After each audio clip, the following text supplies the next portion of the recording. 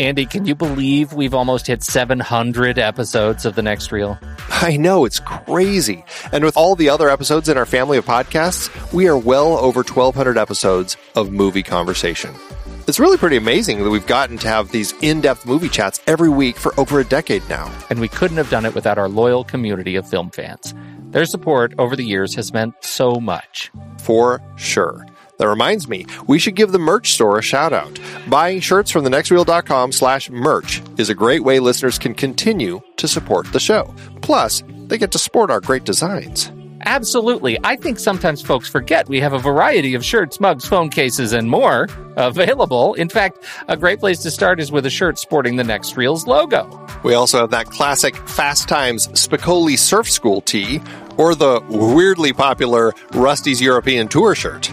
The one from National Lampoon's European Vacation. Why is that so popular? Search me, but we have sold a ridiculous number of those. I guess there are a lot of Rustys taking trips to Europe? We're always adding new designs based on movies we've covered, like our brand new design for a streetcar named Desire, featuring a streetcar named Desire. So if you want to rep your love of TNR and films, head to thenextreel.com/merch. Every purchase helps us continue to have these weekly in-depth conversations. So visit thenextreel.com/merch today. And as always, thanks for listening and being a part of the Next Reel community. We've got lots more great movie chats coming your way. It is hard to believe we have been having in-depth conversations about movies since 2011. You are telling me. Producing this show week after week requires a ton of work behind the scenes. If you'd like to help support our efforts, one easy way is by using our originals page when shopping for books and movies that we've covered. Just visit thenextreel.com/originals. Your purchases made through our links give us a small commission at no extra cost to you and allow us to keep having these great discussions. Season 5 had some great adaptations, like our Meryl Streep Oscar-nominated performances series.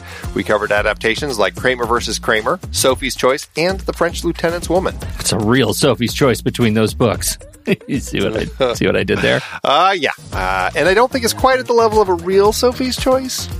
We also did Snowpiercer for our Bong Joon-ho series, adapted from the French graphic novel Le Transpersonnage. Man, I love that movie. We had our 2-part 1939 series that included adaptations like Gone with the Wind, Ninotchka, The Women, and The Hound of the Baskervilles. A number of those 1939 movies, like Goodbye, Mr. Chips, also tied into our recent 1940 Academy Award Best Picture nominee series.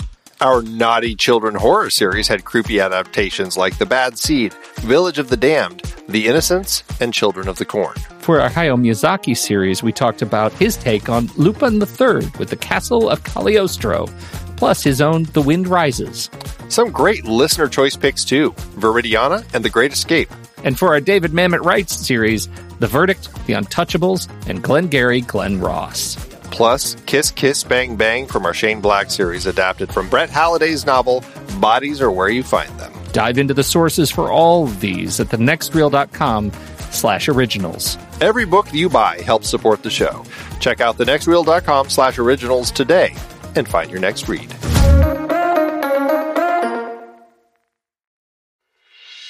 I'm Pete Wright. And I'm Andy Nelson. Welcome to The Next Reel. When the movie ends, our conversation begins. In just a matter of seconds, you're going to hear a classic episode of this show from back in the day when we called ourselves Movies We Like. It took us a while to settle into the show's format, so you'll notice some differences as you listen to these episodes. For instance, it takes us a bit of time to actually get into the conversation about the movie. Things like that. But we're still proud of the conversations about the movies themselves, and we think they're worth keeping in the library. So enjoy these episodes from our back catalog. And you can become part of our Discord community, learn more about the show, and find out how you can become a supporting member at thenextreel.com. So thank you, everybody, for downloading and listening to The Next Reel. We appreciate your time and attention, and we hope you enjoy the show.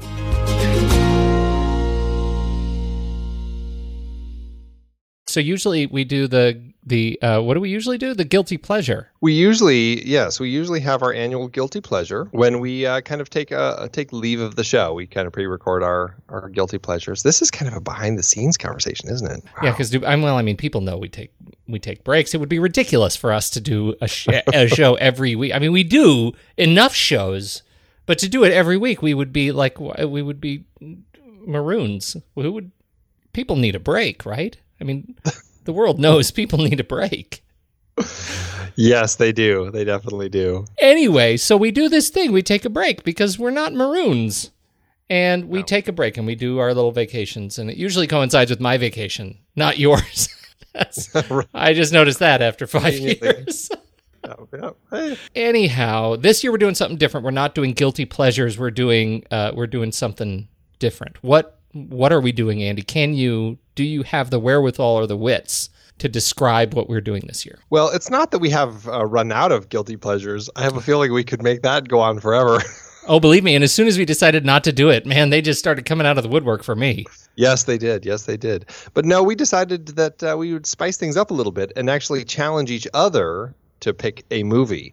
And so we have what we are calling the TNR Vacation Challenge. And so I'm going to pick... That's the best we could do. That's the best name that we could come up with. It's pretty terrible. But so I'm going to throw Pete a kind of a genre or a type of film that he needs to pick, and he's going to do the same for me. That's what we're going to do. Oh my goodness, did I have fun researching this. Do you know what happened? Do you know what I started with? I started with unusual... I'm glad you did research. I did. Oh man, I was a basket case. I did. I started looking for strange film genres. Like I started with just the genre, and that's where I actually ended up with, but not as strange as some of the ones that I found. And I wanted to share with you some that I found to see if you are in fact a connoisseur of some of these films. Can we start with a quiz? Hit me up. All right. So the first, I'm going to give you a genre that is in this category of odd film genre, and your challenge is to A, see if you can describe the genre, and B, give me at least one film that is named as one of the top films in the genre. Okay? Wow. Do you understand the rules? I understand the rules, yeah. All right, here we go. I don't know how I'll do, but I'll give it a try. I assure you, I will be surprised if you do well. So the bar is set very low for you. So really, the world's your oyster. I am ready. The first genre, Andy, that I would like you to define is the Psycho Biddy film. Can you tell me what a Psycho Biddy film is? A Psycho Biddy would be, using the pejorative biddy and one who is psycho, I imagine it is a genre about a crazy girlfriend or crazy ex-girlfriend or crazy female in one's life. Okay, we could get even more specific with that. That would be a gothic set granny run amok, a gray-haired melodrama, a bitter biddy rivalry, haunting hagsploitation, and notable films, Andy, in this gothic grannies run amok. Whatever Happened to Baby Jane? Die, Die, My Darling? Whoever Saw Auntie Roo? Or Whatever Happened to Aunt Alice? Wow. This was started from Robert Aldrich's 1962 film, Whatever Happened to Baby Jane, starring Bette Davis and Joan Crawford as the forgotten sisters isolated from the rest of the world. In a crumbling mansion. They defined the genre of the Psycho Biddy film. Are you ready for the second genre? I sure am. This is fun. The Meat Pie Western. This one was like made for you. Was it? Yes. The Meat Pie Western? Yes. Well, it sounds like I'm not quite sure, a meat pie Western. It would be just a Western that is overly bloody and violent? Oh, no, Andy, but I'm going to give you a couple of films and see if you can pick it up. Top films in this category, and maybe it'll help to note that it's a play on the spaghetti Western, which we know so well on this show. Does that help you at all? The spaghetti Western fits in this? Well, the spaghetti Western is an Italian-made Western. The meat pie Western might be a plank British Western? No, I'm going to tell you. Of Shepherd's Pie. It'd be the Shepherd's Pie Western. I guess it'd be an Aussie Western, maybe? Yes, Andy, ding, ding. The Kangaroo Kid, The Man from Snowy River, Quigley Down Under. These all fit in the category of meat pie Western. Well done. Would never, yeah, that's great. Here's the next one. Bruceploitation. Bruceploitation. Mm-hmm. Now, you might think this was the Aussie one, but in fact, you'd be wrong. I was going to say it felt like it felt like that. but then I'm going like, well, maybe it's not Bruce Willis. No, not Bruce Willis. Movies that exploit Bruce Willis. Well, I mean, you could almost say that Nicolas Cage has created like a cage-ploitation. Cage-ploitation. No, that's a fair parallel. This, in fact, is any film starring a Bruce Lee lookalike specifically made after Bruce Lee's death. And they starred actors like Bruce Lee L.I., Bruce Lee L.E., or Dragon Lee, and they were ripoffs. All of them are ripoffs of Bruce Lee's classic films like Enter the Dragon, with titles like Re-Enter the Dragon, or Enter Two Dragons, or Enter Another Dragon. And they were all designed to get people to think they were watching a Bruce Lee film. This was another one that I thought you would like, nudist camp films. These were sexploitation films from the 1930s through the early 1960s that featured nude women with a few men that the camera largely ignored, many pretending to have educational slant. So there you go. We have, this was one of my favorite ones. And this is another, back to the quiz. We're back in character. Are you ready? Here we go. Sea life sport movies. Sea life sport movies? Mm-hmm. I mean, sea life movies, I would think, would be like Free Willy or things with animals in the sea. Yeah, well, you would think that. Sea life sport, I mean, would that involve like our sport, aka like fishing of them? Or would that involve like racing while you're riding on the back of a dolphin? You're getting closer, and yet still worlds away. These would be absurdist films starring massive mutant sea creatures that engage specifically in sports. Such notable titles as The Calamari Wrestler, Crab Goalkeeper, and Crust. This comes largely out of Japan. These you think about Godzilla. It's like a spin-off of these giant monster films, but the monsters are actually vastly more athletic. And the funniest ones, if you look up Crab Goalkeeper, you'll totally get it. It is a giant crab in a goal on a field, and it's brilliant. Wow! It makes me want to see all of them. Let's see, Crust. Does it really, or does it? I would go so far as to watch clips from them. I think that's probably as much as I would do. I almost you thank your lucky stars. I almost gave this to you as your challenge. So there's that. You could have done that, but this was the last one, and I think you're going to have an easy time with this one. Andy, could you please tell me what a mockbuster is? A mockbuster? Oh, really? Would be a fake blockbuster or a spoof of blockbusters. Yes. Like another, what are they, like another superhero movie or all the scary movie series or right. Or like, for example, if I gave you one of the notable films Transmorphers, you would know that would be that'd be the Transformers. Oh, so okay, now is that you're talking about like the studio that does those rip-off movies? Right, at like snakes on a train, snakes on a plane. Right, not necessarily that whole franchise that was just the spoof silly films. No. These are serious movies, or movies that are meant to be taken seriously to leverage the cinema gestalt of the time to confuse people. Right. Right. What's the studio that releases Transmorphers? Asylum. That's what it is. Asylum is the company that releases all these rip-off films. Yes. That are designed purposefully to confuse people when they're buying them. Right. Yes. Like, Right. They have a ton of them. They do. They've got hundreds, literally hundreds of them through, since the early 90s. They've been doing this. But that's, they have defined a genre. The mockbuster. There you go. And I will tell you, you are like, I'm not picking any of these genres for my film selection. Okay. Shall we do it? Do you want to? I've talked for too long. You want to go first? Sure. I was really worried that you were going to actually make me pick one of these. No, sir. Oh man, that would have really been awkward. Although if it was a mockbuster, I could have always done Sharknado. So yeah, or Sharknado 2 or 3 or 4. Okay, so I don't have anything funny to talk about like you do. I didn't do nearly the research you did trying to find something clever to pick. Mine was I was torn between two choices. The first choice, which I'm not going to give you, but I'll at least say it, is that you often talk about how much you don't like horror films. I do. And although we have talked about some horror films, and then every now and then you surprise me by saying, "Oh yeah, I watched that movie like last week." You were talking about, was it The Forest or whatever? Like, yeah. Well, because of what's her name with the what's the show I like so much? Game of Thrones. Yeah, she was in Natalie Dormer. What are you doing? Well, yeah, but it's still a horror movie. I'm like, what are you doing watching that? It's a horror movie. You always talk about how much you don't like watching horror movies. A man's got to have priorities, Andy.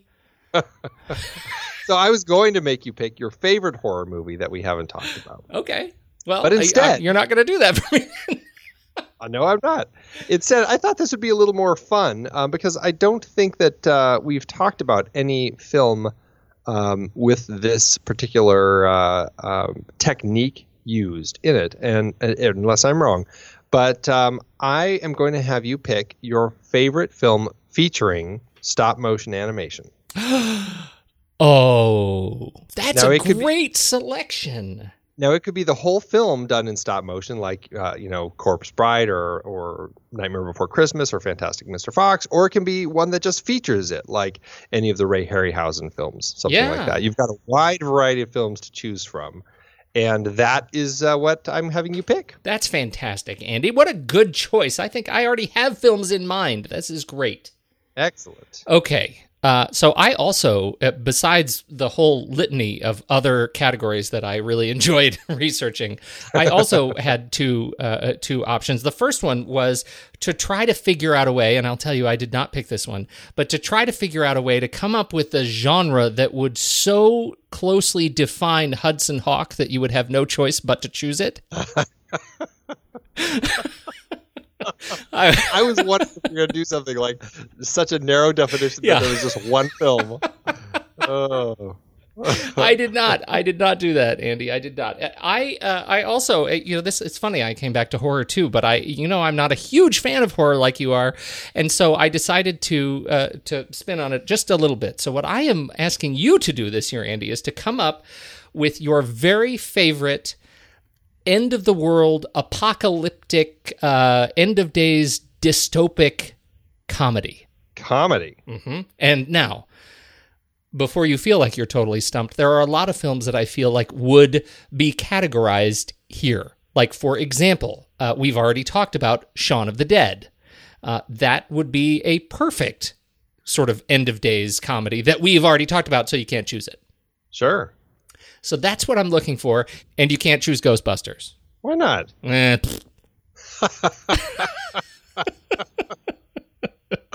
Okay. There you go. Okay, so the challenge is out. We've got a favorite film featuring stop motion animation and favorite end of days comedy. That sounds like a fun pair. I think so too. These are going to fall near the end of June, beginning of July. So that's when we will actually have this challenge. I think we're going to be announcing it at the end of our Fritz Lang series. Yeah, so that's coming up in like a month or something, right? Somewhere like that. Yeah, as soon as we finish Shane Black, then we'll jump into Fritz Lang. Then we'll have a listener's choice, and then we'll do our vacation challenge. Perfect. I think with that, Andy, we should tell the people where we're from. Where are we from? This is The Next Reel on rashpixel.fm, everybody. I'm Pete Wright, and that there is Andy Nelson. Hello. And we spoil movies. Tonight on the show, the second in our series on the work of writer-director Shane Black with Tony Scott's 1991 action comedy, The Last Boy Scout. Before we get into that, you should learn more about us at thenextreel.com. Subscribe to the show anywhere the finest podcasts are served, even YouTube. Follow us on Twitter and Facebook at The Next Reel. And if you're the kind of person that looks for creative ways to break through a defensive line, then you're just the sort who's ready to draw against The Next Reel's Instagram hashtag Pony Prize, hashtag Guess the Movie Challenge. And with that, let's check in with Game Master Stephen Smart, who is busy setting up an elaborate underground gambling franchise revolving around the weekly Instagram game. Hey guys, this week we leapt back to the 80s for a late Samuel Fuller effort, White Dog from 1982, starring Christy McNichol and Paul Winfield. At Cotton Science nailed it on Image 3. So congrats at Cotton Science. You are entered once again into the 2016 Pony Prize hat. As always, a new challenge starts on Monday, so thanks guys, and see you later. We do have a blot spot, and it almost made me feel bad about Lethal Weapon, almost. Almost, yeah. Ben said, what I love about Lethal Weapon is the characters. Rig and Murtaugh are a great buddy cop duo. The suicidal crazy cop teamed up with the veteran who's ready to retire makes for a pair that's actually might make sense working together. Also, the General and Joshua make for a great pair of over-the-top villains. I think I did a better job than you guys did at turning off my logical brain and just enjoying the wackiness. Yes, this isn't even close to real police work, but it's the movies. The final fight was a bit too much, though, for even me. Still, I definitely enjoy action films a lot, and this is a classic. Your rank 107, my rank 54. Pretty high. Yeah, he ranked it high. I think he's probably right, and just, once again, the nature of us doing this show probably caused us to overthink it a little bit, don't you think? Nope. I think it's right where it belongs. I'm not saying I'd change any of my votes. I'm just saying maybe we were a little hard. Oh, never mind. Andy, let's do trailers.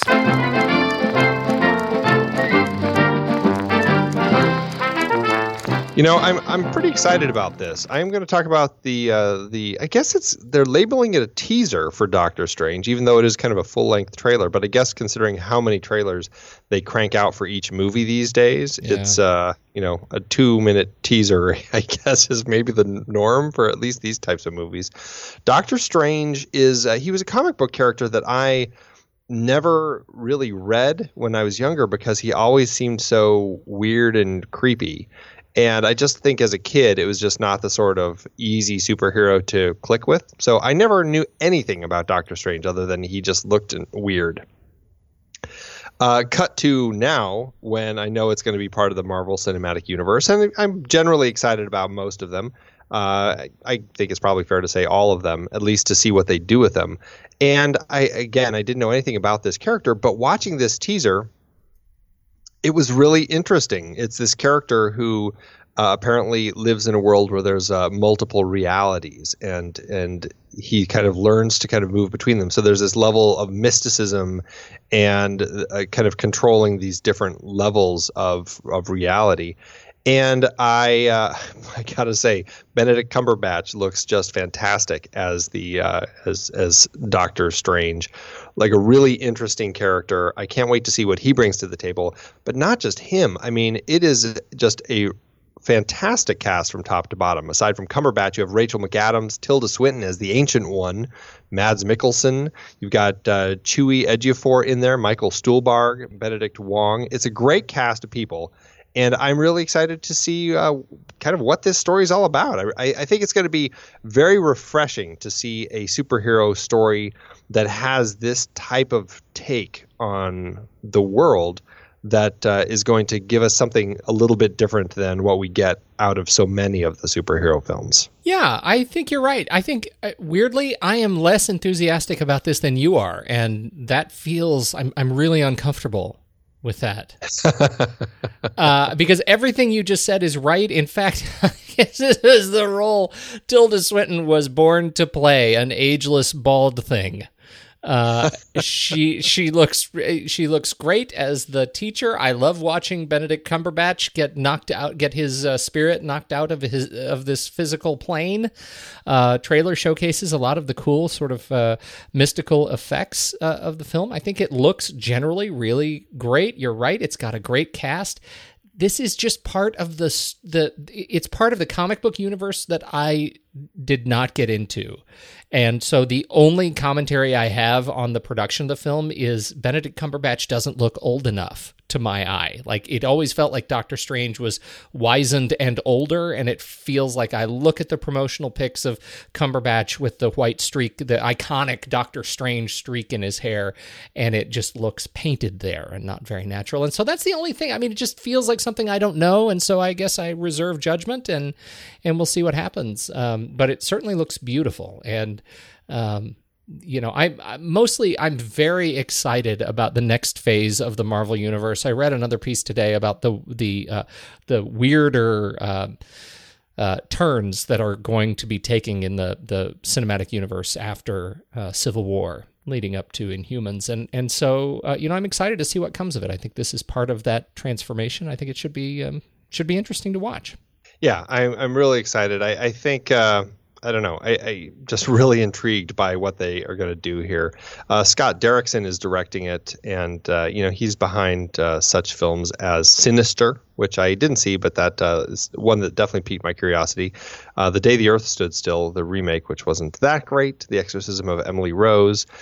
He's a guy who I think has his hand in kind of the horror world right now and making some really interesting things. So I think that tapping into him might be a good idea for this one. I'm curious to see what he brings to the table. He wrote Devil's Knot. Did you like that? Do you remember? I didn't see that one. Nope. No, it's. I don't think I even heard of that one. It was Colin Firth and Reese Witherspoon. It was good. It was good.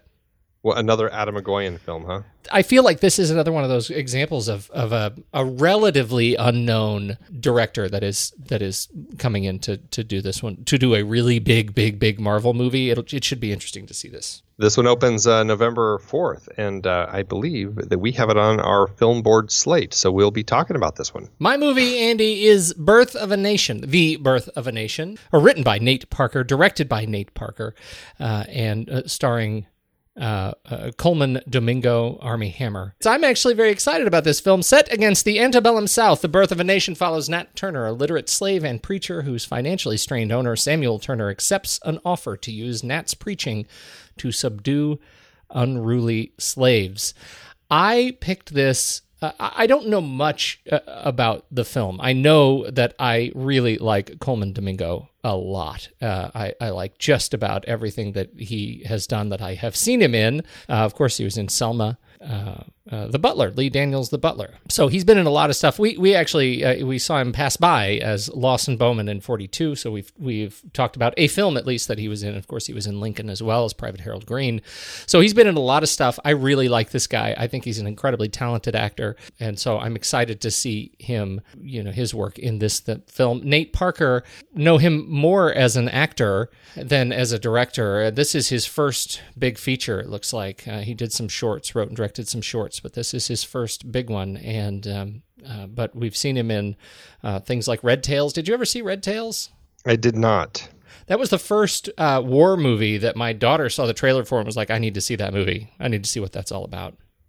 And just loved it. I mean, just absolutely loved it. He played one of the pilots, I think.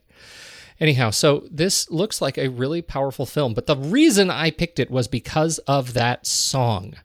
I think in terms of the visuals of this trailer as its own standalone work of art and this incredible rendition of the, I think originally it was a Billie Holiday tune.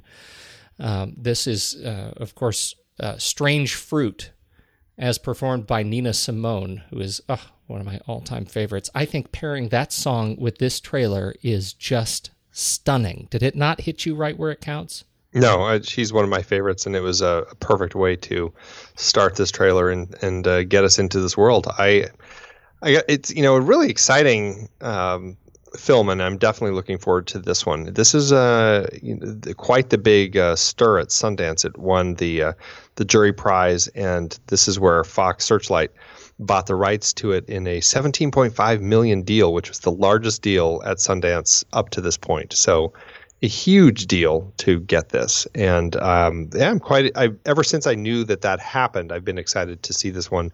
I'm very much looking forward to seeing how it happens. And I also just love the title, The Birth of a Nation, which I think in there's a little hint at the D.W. Griffith film that came out nearly 100 years ago with the same name that had an awfully different feel. Absolutely, it did, and so, I think this looks like a really interesting one. The early critics who are writing about it so far, I mean, it is just slamming positive just about everywhere. So I think it's going to be a fun one to watch.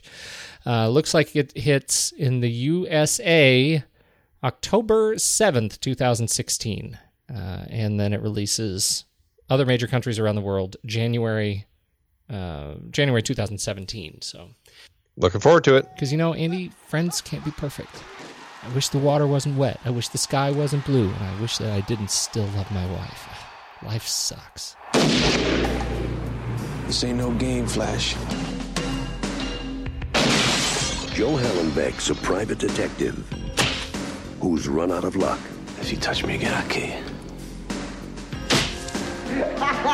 2 for 2. Told you. Jimmy Dix I like Prince. is an ex-quarterback who was thrown out of football. Another tragic tale of wasted youth. You're nobody. Shh. Don't tell anyone. They were trying to clean up their acts You vacuum, I'll dust. when they got dragged into the dirty world of sports corruption. So you're gonna bribe some senators to legalize again? Legalize. Sports gambling. Now, Son, we're going to a ball game. they've got one shot What am I gonna do? Point it at the bad guys and shoot! to get the goods on the bad guys. Just once, I would like to hear you scream. Play some rap music. Not about these, man. Take your best shot. 1991, Andy, the last Boy Scout, down-and-out cynical detective, teams up with a down-and-out ex-quarterback. Everybody's down and out in this movie. Ex-quarterback to try and solve a murder case involving a pro football team and a politician. Film stars Bruce Willis and Damon Wayans as the down-and-out couple, as the down-and-out love interests of one another. Directed by Tony Scott, and of course written by our series subject, Shane Black. Yes. How'd this hit you, Andy? I had kind of a rough time with this one. It's not that great of a movie. There's some over the top action stuff going on in here. On the whole, I don't know. I really didn't care for it that much. I like the characters to a certain extent. I certainly had problems with some of the characters in the film. But on the whole, I don't know. I guess it was entertaining enough, but not enough for me to really walk away liking it when it ended. I agree with you. I guess it was entertaining enough. I walked away not just not liking it. I really didn't like it. I mean, I actively was frustrated by it. And I think that's because it's a film that just has a lot of opportunity in terms of the buddy action thing. You know, we've talked about buddy cops. Now we're talking about a retired Secret Service member of the Secret Service and how he has been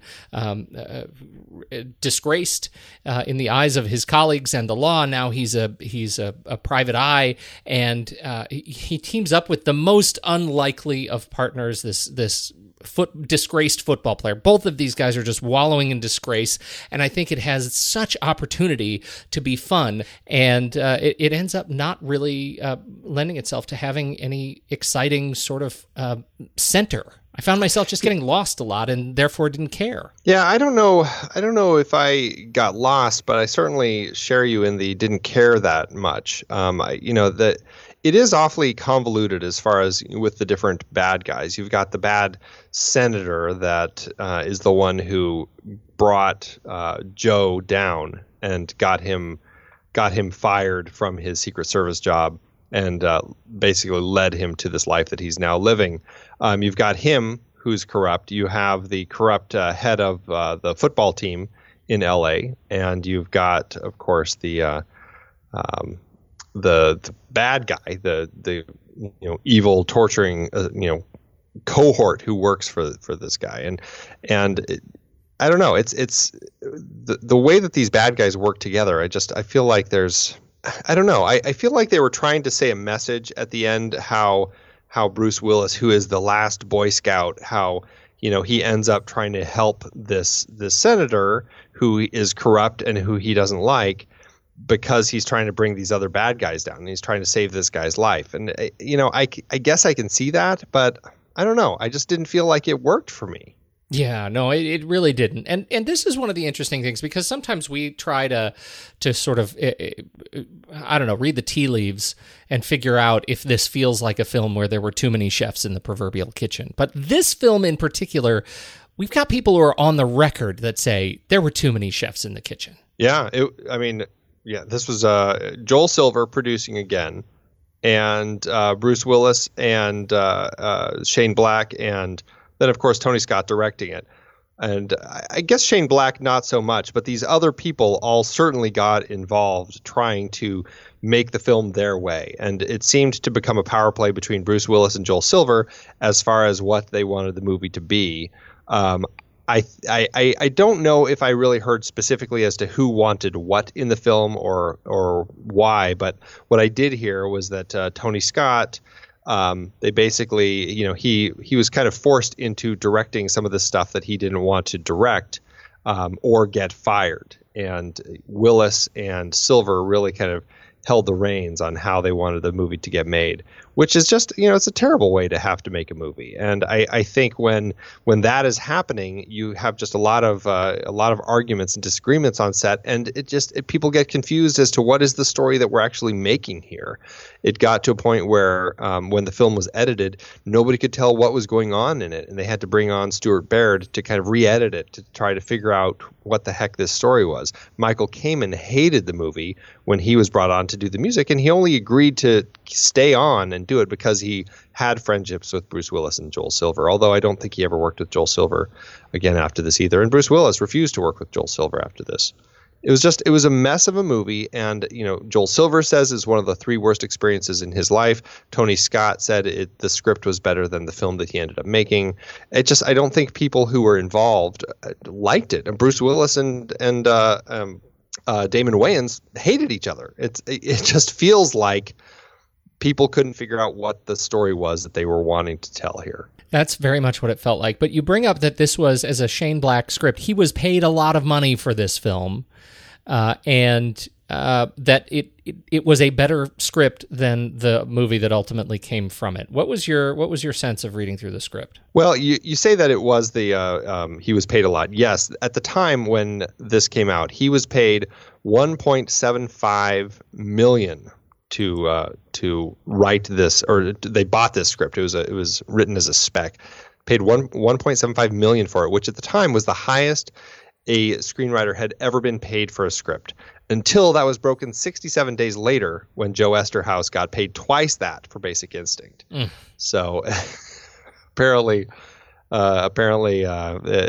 once you break that wall, it comes quick. Yeah, it comes crumbling down to get to the next. Right, exactly.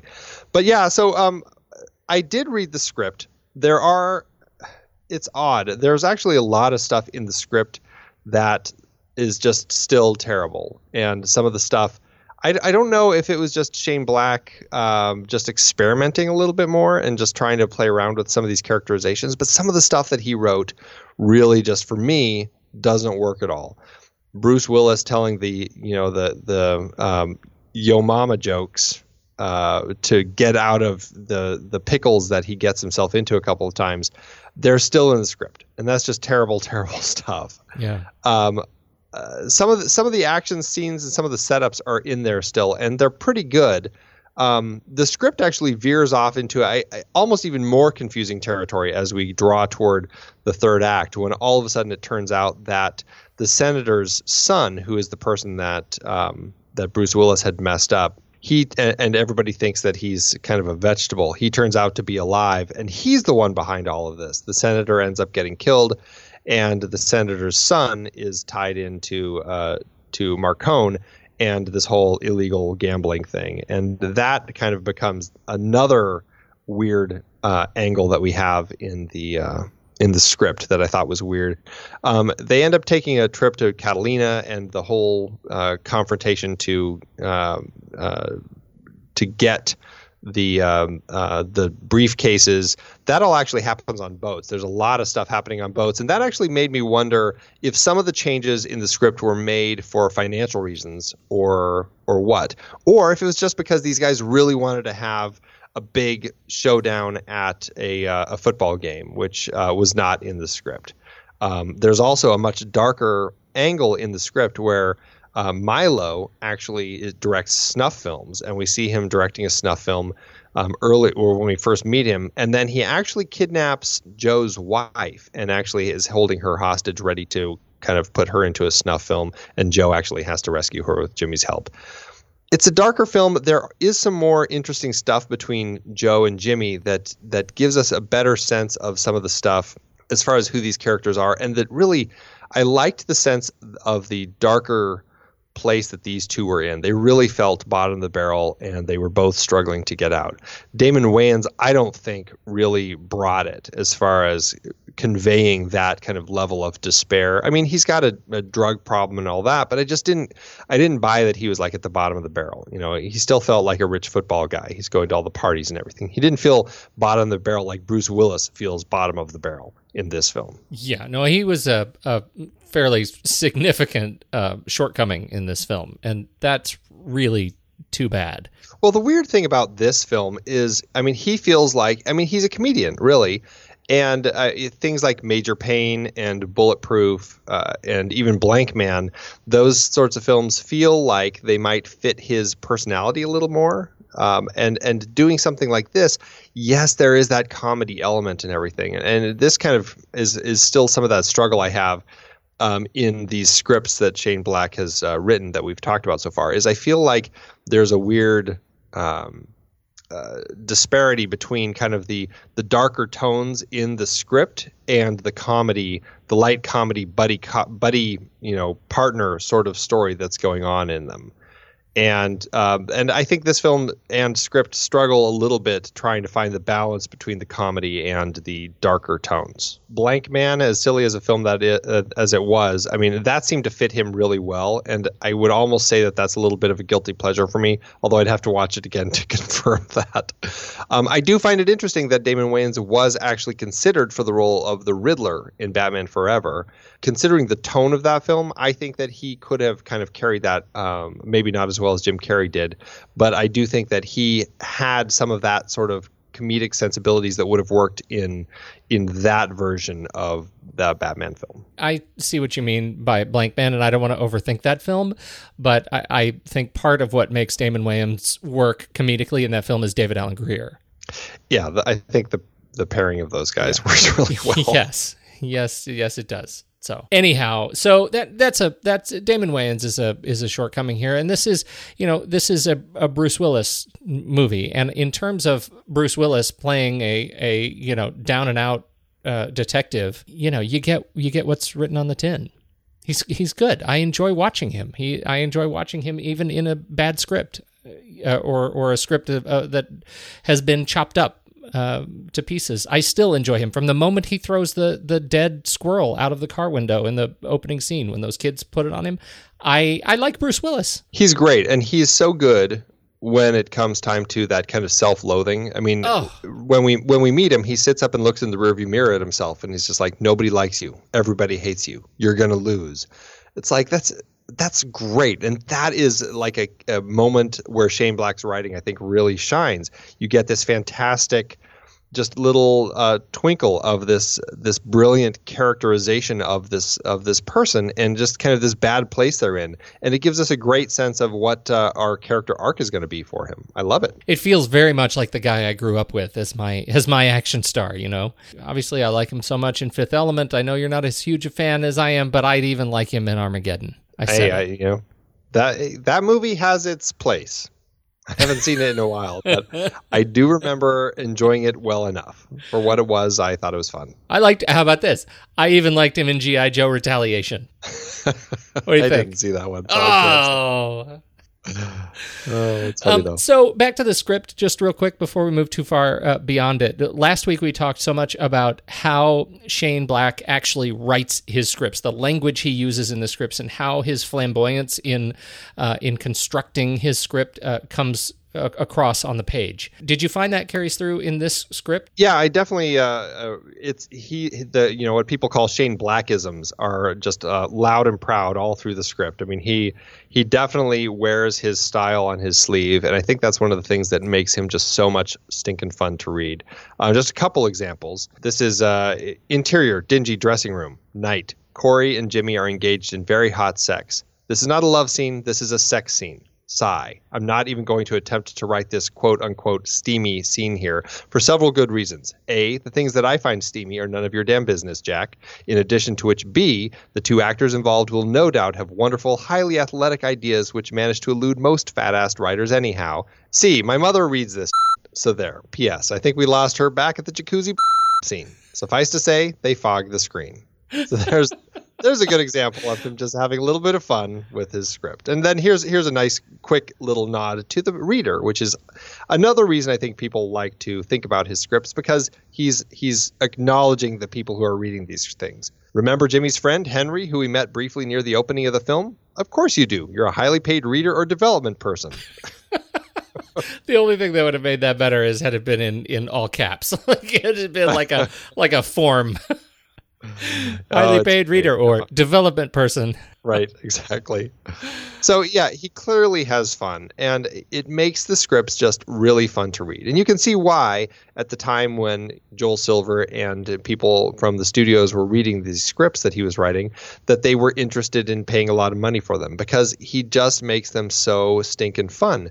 Not just to read, but just they really get you involved. They move you through the story really well, and you've got great characters, great interactions, and I think he knows how to write a script. So, I mean, kudos to him for doing a great job, and I can see why at the time people go, yes, this script is worth, that much money. Yeah, it's too bad it came together in such a kludgy way. We do get a sense, though, of a much clearer sense of what it means when Black puts his thematic stamp on a story, right? I mean, he really loves these stories of buddies, of the fact that, at the end of the film, when we really have no heroes left, it's the fact that those guys are the guys who are saying there are no heroes left, that they were the heroes, in fact, in the film. It's the ironic turn of heroism. The fact that, it's the darkest, when we go to our darkest sort of human place, our darkest human failings, that we're able to find our true sort of inner hero. I think there's a lot to be said for that. And I think it makes Black an ironically optimistic writer when he writes these darker stories. Am I alone? No, I think that sounds just right. I mean, oddly enough, in both Lethal Weapon and this script, some of the characters talk about the lack of heroes in the world. And then you do have these kind of these characters who end up becoming the heroes. And I think that is kind of a vibe that he pulled from kind of all the hard-boiled detective novels that he was such a fan of when he was younger. And, Mickey Spillane and Matt Helm and all that sort of stuff. You really get a sense of that world that these guys lived in. And this sense of, people that noirish world always feels like there's no heroes. However, these detectives kind of come through as heroes. And I like that he kind of sticks with that. And I really do like that element of the script where it's titled The Last Boy Scout. And you get this sense of Bruce Willis's character, Joe, as this kind of character who really is trying to stand for an ideal. I mean, he did, take a bullet for the president. He was defending this woman against this corrupt senator. There's a lot of stuff that gives him this sense of being this last Boy Scout that works really well. And being a character called the Last Boy Scout who starts where he starts, I think is a really interesting way to write a story. What do you think of the criticism of that really gained kind of a fever pitch in this film, looking back on it, of just the straight up misogyny, that it's not a good film for women? No, it's not. And I mean, that's something that you could say in a number of his scripts, the misogynism, the homophobia. It really rings pretty loud, and especially in today's eyes. I don't know. I struggle with just the way that the women are treated throughout the script, and it's frustrating that they're either cheating on their spouses, or they are addicted to drugs, or they are whores. That seems to kind of be what happens here, right? And then they get killed if they're wonderful and sweet. Even though Corey is a stripper, she says she's not a prostitute; she's just a stripper. She ends up getting killed. She's kind of the one who's and. The proverbial heart of gold. Yeah, I think it's very true. And in this particular film, that it's just horrible how the women are treated. Even the child, the 13-year-old daughter she's just a foul-mouthed little monster. And yes, she does end up loving her daddy, and there are reasons why Joe's wife is cheating.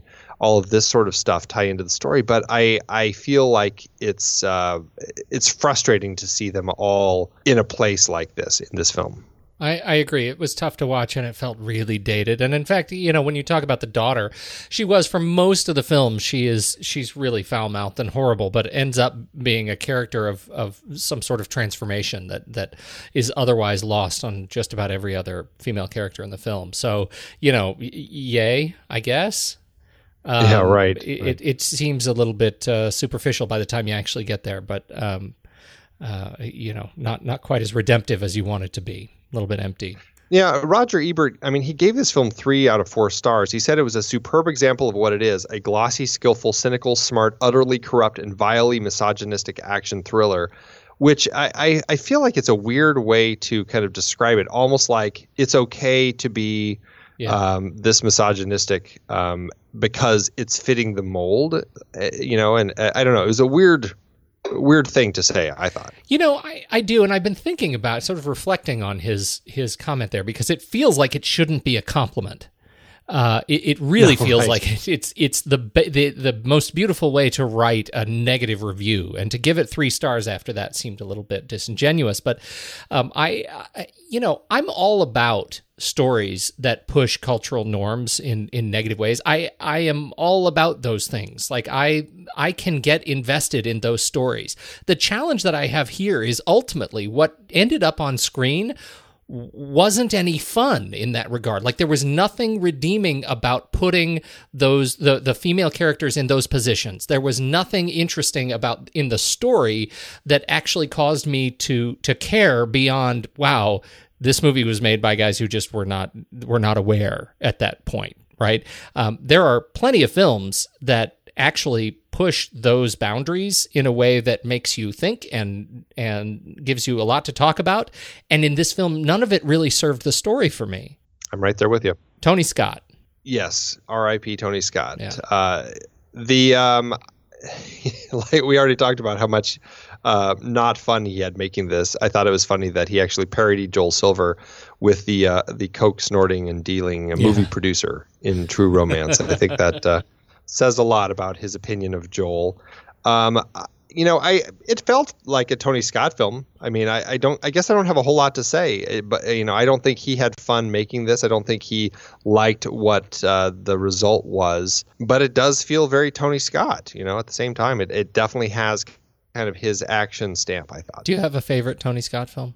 It might be True Romance. I'd have to look at my flick chart to see, but I would say I'm blanking on them all of a sudden, but it's probably True Romance. They start once you start the list, right? The last film he made before he died as a director was Unstoppable, but Taking of Pelham 1 through 1, 2, 3, Deja Vu, Domino, Man on Fire, Spy Game. That's the one for me, I think. But Enemy of the State was a big one for him. The Fan, Crimson Tide, True Romance, Last Boy Scout, obviously, Days of Thunder, Beverly Hills Cop 2. Top Gun? Mine would be either Crimson Tide or True Romance. I think those two are pretty high up there. Spy Game isn't up there for you? Redford and Pitt? I enjoyed it. I enjoyed it. I need to watch that one again. I feel like we should take a break. So you can go watch it right now. Let's go watch it. Well, I'm doing my Robert Redford series, which I'll get to it. You'll eventually. Get to it. Right.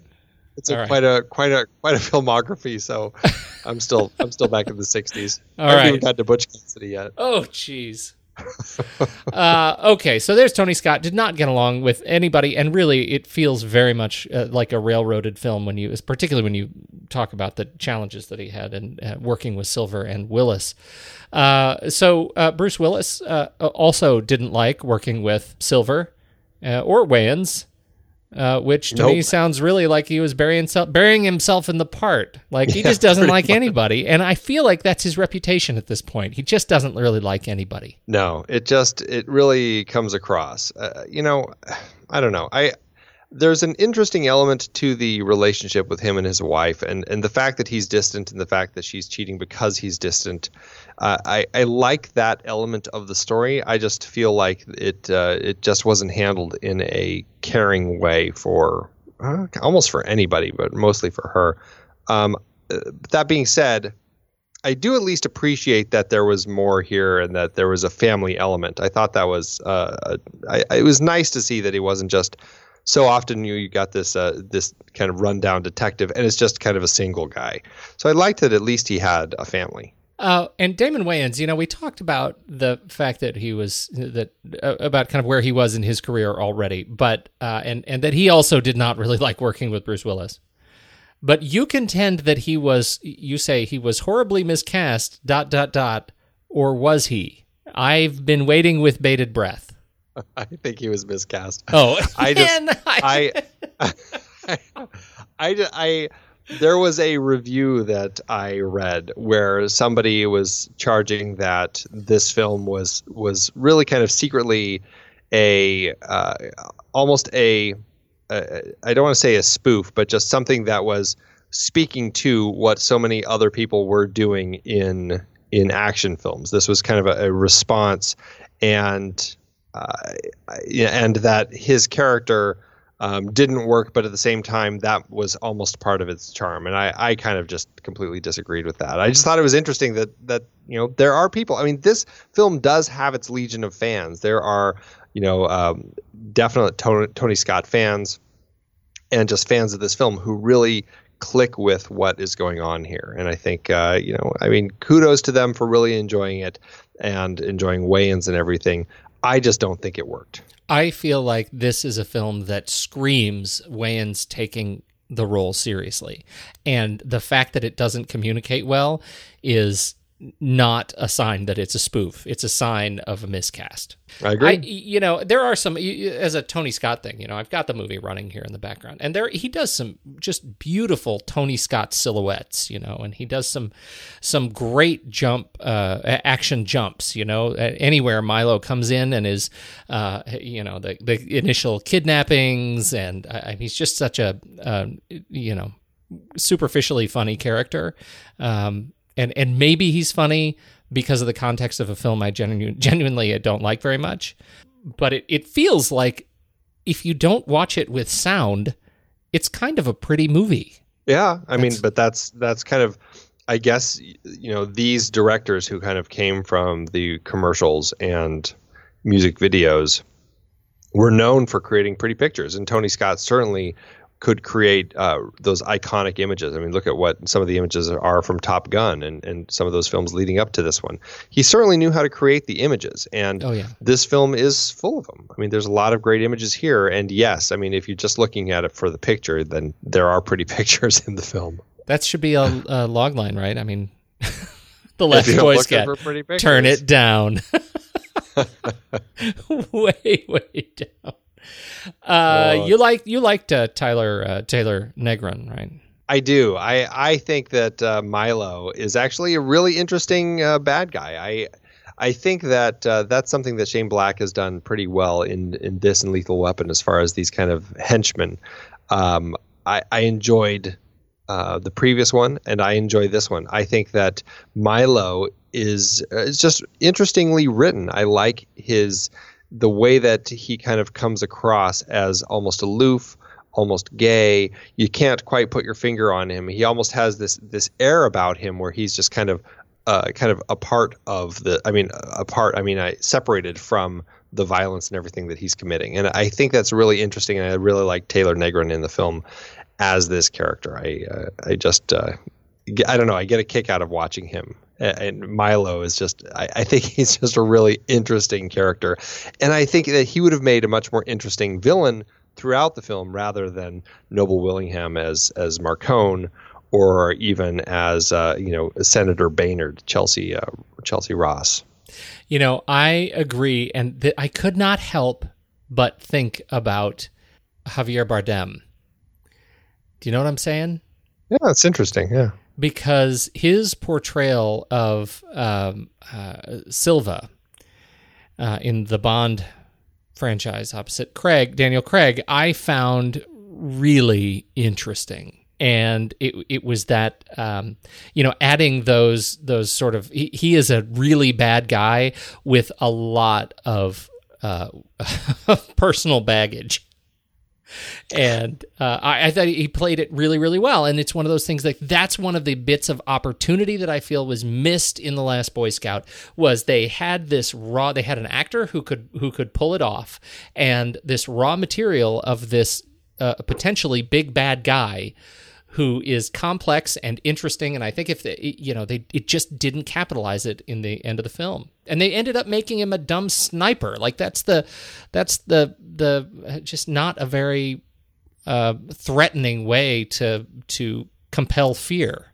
Yeah, and in both cases, he's brought into the story late, both in the script and in the film. I mean, he comes in the script on page 72. Wow. Like halfway through the film before he actually is introduced.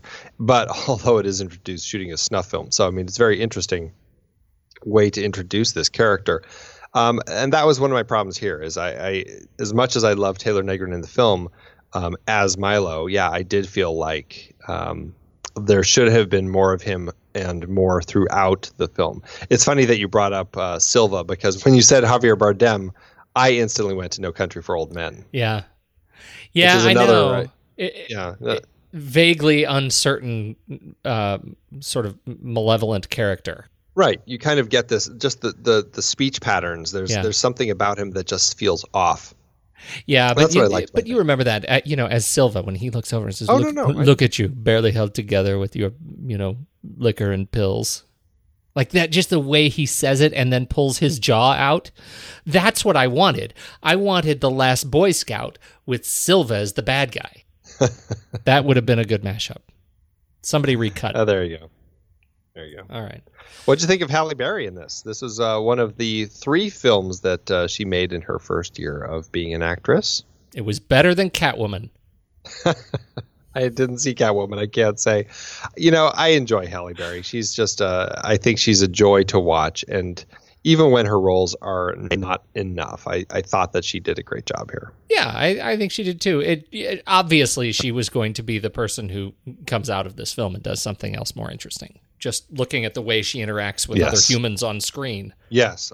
Interestingly, though, also Eddie Griffin and Morris Chestnut both pop up in here. And James Gandolfini, all as kind of like bit characters. So it's nice to see that this film actually did spur on some other actors. And Andy, I am so excited that we have, I think this is 2 films in a row that we get to go to the Internet Movie Firearms Database. Oh, yes, we do. Yeah, this film, like its predecessor, has a lot of weapons in it. In fact, this one has more.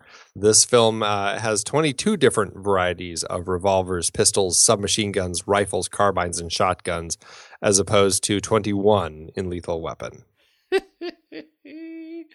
This is fun. Do you have a favorite, or is there one that you've already put an order in for? Or no, a lot of great things. The funny thing that I thought was brought up as a little point of trivia on the firearms database website was the fact that the explosion when Marcone opens the briefcase and blows up, that was actually later reused, the explosion effect, by John McTiernan when he made The Last Action Hero a few years later, which was also co-written by Shane Black. So, well, how'd it do with in awards season? Well, it wasn't one that was getting any Oscar nominations. However, it did find itself getting 2 MTV Movie Award nominations, and everybody knows how important those are in the film community.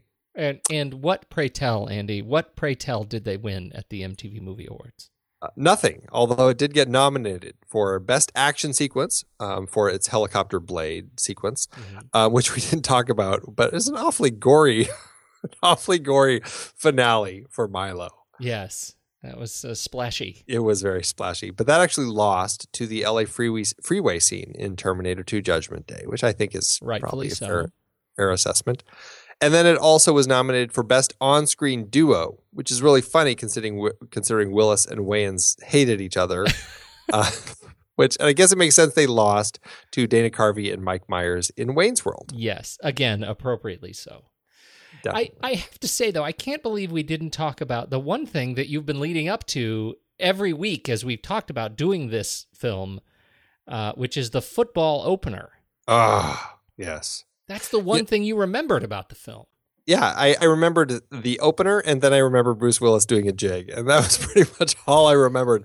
The opener of this film, in the script and in the film, I think is just a fantastic way to just get you into the action. You really have no sense as to what's going on or why, but it is just an intense and over-the-top football game in the most intense rainstorm I've ever seen. Yeah, it's like Noah. Like somebody call Noah. There is so much rain that it's hard to believe that any activity is going on. But you got to describe the football thing and why it is memorable to you. Well, it's memorable because as this game gets or as the game continues, this player, and as we later find out, he's knee deep in the world of gambling, of football gambling, and he has been mandated to have to run a certain number of yards in order to, to make certain gambling deals. People make money from him running 150 yards. You're big, football, big blah, into blah. football, sports ball, football. Ball, run the ball, pass the ball. He has to do some sportsing, and then more sportsing things have to happen. And so, in order for those sportsing things to happen, though, as he catches the ball from the quarterback who throws in the ball, he grabs the ball and he's running down the field toward the end, and he pulls out a gun and starts taking out the players who are coming at him, just so that he can make it to the goal, the 150 yards that he is supposed to run in this game, and to achieve the goal for these gamblers before he blows his brains out. What they don't show you is whether or not all those bets got paid. That's right. Do they still count? Do they still count? I mean, he ran the yardage. Right. And then, of course, the end. And I'm surprised this didn't get nominated for any sort of MTV movie award, is just the ramping up the level of patriotism to 11 with the horse. We cut to a horse. We foreshadow the horse. Of course, the horse will be ridden, and the horse is ridden by the redeemed ex-quarterback carrying a football, saving the day by throwing the football impossibly far into the stands to hit the senator, thus knocking him out of the way of the sniper's bullet, and to mad cheers. It is an incredibly patriotic win for Damon Wayans. What? I had chills. Yes. Shut up. Yes. Beautiful. So anyhow, are you ready to option a sequel, or is that something that your company does? The second to last Boy Scout. But wait, there's one more. Anything else we need to talk about, Andy? How did it do? This film did okay. It really, considering it was the script was sold for as much as it was, I think that everybody felt it was rather underperforming, although it still made its money back. It opened December 13th, 1991. It cost $29 million to make. I couldn't find any prints and advertising, which I think would affect kind of the outcome here, because I almost feel like that would have pushed it into the negative maybe. Domestically, it made $59.5 million. Couldn't find any international numbers, so a lot of stuff's missing on this one. But with those numbers, it ends up at an adjusted profit per finished minute of about just under $500,000. So I'm curious to see how the rest of those numbers would have played in and to see if it would have ended up in the red. Yeah, because it feels a little bit artificial, but where does that put it? What does that put it between on our list? It's number 98, right between Escape from New York and The Shining. Well, I think we should probably go ahead and rank it and just see what's going to happen here. Let's do it. All right. Head over to Flickchart, everybody. Flickchart.com. Sign in to your account and do a search for Last Boy Scout. I'll bet it's even in the database there. I'll bet you can find it. And once you do, you know the drill. We're going to rank it. Filmo a filmo. The Last Boy Scout versus... Friday night is a great night for football with The Last Boy Scout. We're back to the Oh Brother block, buddy. The Last Boy Scout or Oh Brother, Where Art Thou? Don't even need to finish that sentence, Andy. Absolutely not. Oh Brother. Yeah. The Last Boy Scout or Taxi Driver. I am definitely going Taxi Driver here. I'm going Taxi Driver. Next up, Pete, one of your favorites, The Last Boy Scout or The Hudsucker Proxy? Hudsucker. I know you are too. I actually am. I didn't care for that movie that much, but I would definitely watch it. No, let's be clear. This movie has a place on our list. I have an agenda with every ranking. Oh dear. The Last Boy Scout or Indiana Jones and the Kingdom of the Crystal Skull? I think I'm Kingdom of the Crystal Skull. Oh boy. I would watch that movie first. I probably would too. I know no, you but would. here's the thing. Despite The Last Boy Scout's problems, I think it does have some interesting elements, some interesting characters, and it's got the best opening. Maybe not the best opening ever, but it has such a thrilling opening. I'm going to give it The Last Boy Scout just for that opening, because that is an amazing, amazing opening. I'm going to take you to the mat on this one because I don't think we've had enough conflict tonight. Well, let's do it. Are you ready? One, two, three. Paper. Rock. Oh. Suck it. Look at that. Okay. Kingdom of the Crystal Skull takes it then. The Last Boy Scout or The Edge? We'll do The Edge. I will do The Edge. The Last Boy Scout, Pete, or Rush? I will do Last Boy Scout. I will do Last Boy Scout. Wow, we haven't had to rank something against Rush in forever. Probably the women was... Yeah, right. So maybe not forever. The Last Boy Scout or Children of the Corn? I will do The Last Boy Scout. Last Boy Scout.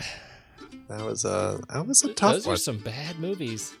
Yeah, Stephen King does have some that just don't work so well. Well, and that's it. Last Boy Scout, number 231. Didn't break 230. I feel like it should be at least a little bit higher than that. Yeah, that's where you're wrong, Andy. That's where you are objectively wrong. Yeah, right. Oh, well. Yeah, no, that was good. I don't even know what to say about that movie. I'm really surprised at just how much I didn't like it, given how much I have fun with Black's writing. Yeah, and there were a lot of fun Black witticisms in here.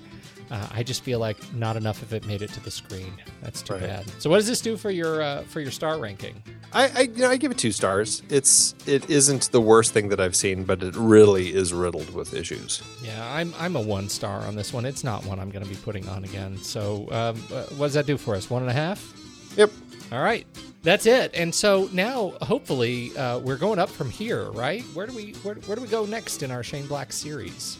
The next one in the series is one that I really, really enjoy. It's The Long Kiss Goodnight with Gina Davis and Samuel L. Jackson. And that is just nothing but fun. I really am looking forward to talking about that one next week. And what's our special next week? What else do we have going on? So that's next week. That's on the regular show. Before that, we have our next shorts, our next Steve Sarmento 3 of a Kind. Oh, geez, I better get to editing. That's the truth. So, assuming I actually do my part, yes, you're going to hear Steve Sarmento on Tuesday and then Long Kiss Goodnight next week. And, boy, clearly, I got to go to bed. All right. Well, I've got to go dance a jig.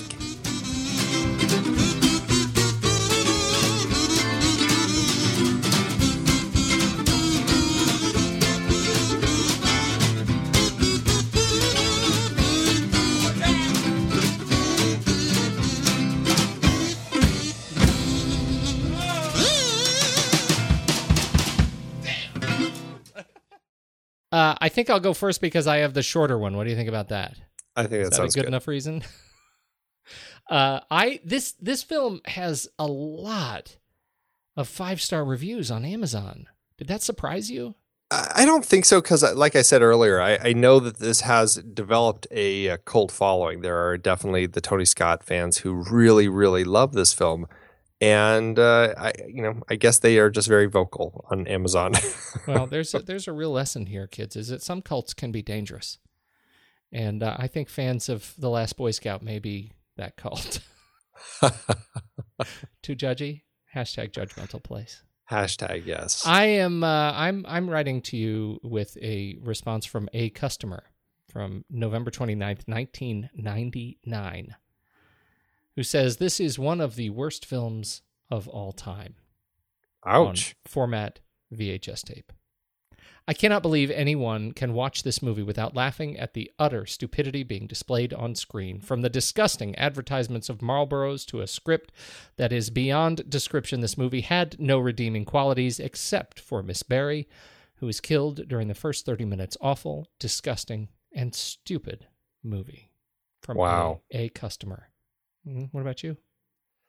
Well, I was going to read a 1 star.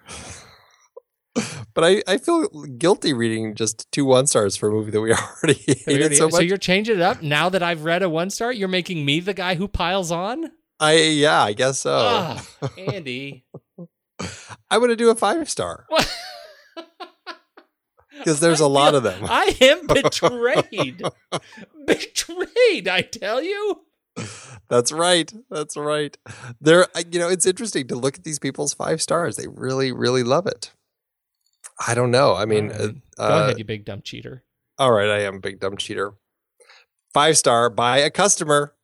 This is a very. I worry about this. A customer. A customer has some problems. Schizophrenia. Best action movie ever made. I don't know what Jeff Shannon is smoking. I'm not sure who he's referring to here, but his quote review, it was more like slander, of The Last Boy Scout was totally wrong-headed and a little bizarre. Where does this so-called hatred of women come in? If anything, the film shows that men can be pretty rotten to women and that they stick around because of loyalty or love. What? The movie is high-energy action at its best, and it's a highlight in the now lowbrow genre of buddy movies. Shane Black got his $2 million for this script because it's filled with hilarious, quote-worthy dialogue. Anyone who says they haven't at least stolen one line of dialogue from this movie is a liar. Bruce is at his grumpy, self-hating peak here as Joe Hollenbeck, and Damon Wayans gives possibly the only good performance of his career. Take a seat, pop in this DVD, and have a ball, because that's what this is, a good time. If you're looking like Shannon was for something that will change the world or give you a new view of yourself, look elsewhere. This is entertainment, pure and simple. And good entertainment is hard to come by. Wow. I don't even know what to say to that. Oh, I do. You know what else has a lot of 5 stars? Tango and Cash. You know why you gave this a 1 star and you are so low on it, Pete?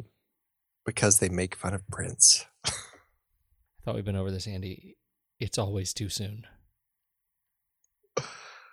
Thanks for nothing, Amazon.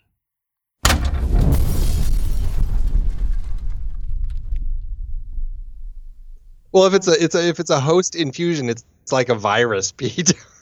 And right? I think the jury's out. It's possible that we're spreading hate and evil, vile villainy. Filth.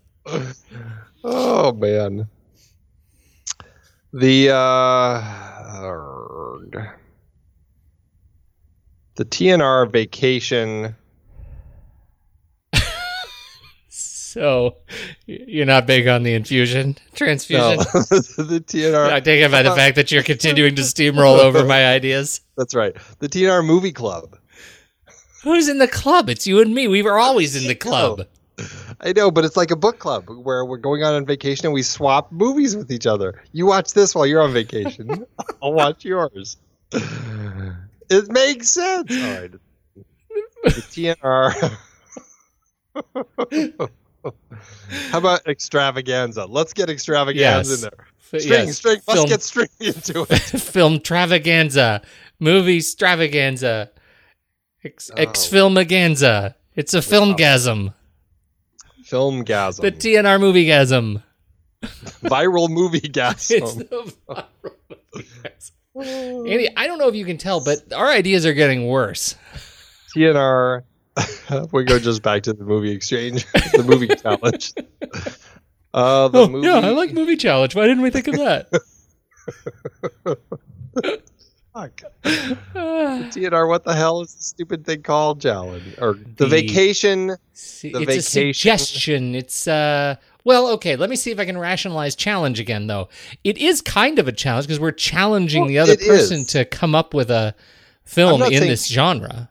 I'm not saying we can't rationalize challenge. Because we can rationalize challenge. We can rationalize it every day of the week. But do we want? I guess the question is, do we care if we have the hashtag Guess the Movie challenge, and here we are doing this other challenge? Well, we're not putting a hashtag in front of it. That's true. Yeah, right. Maybe challenges. We need another challenge. Let's call it the TNR Vacation Challenge. Okay, I like that. Oh, hell. Okay, we need to start the show.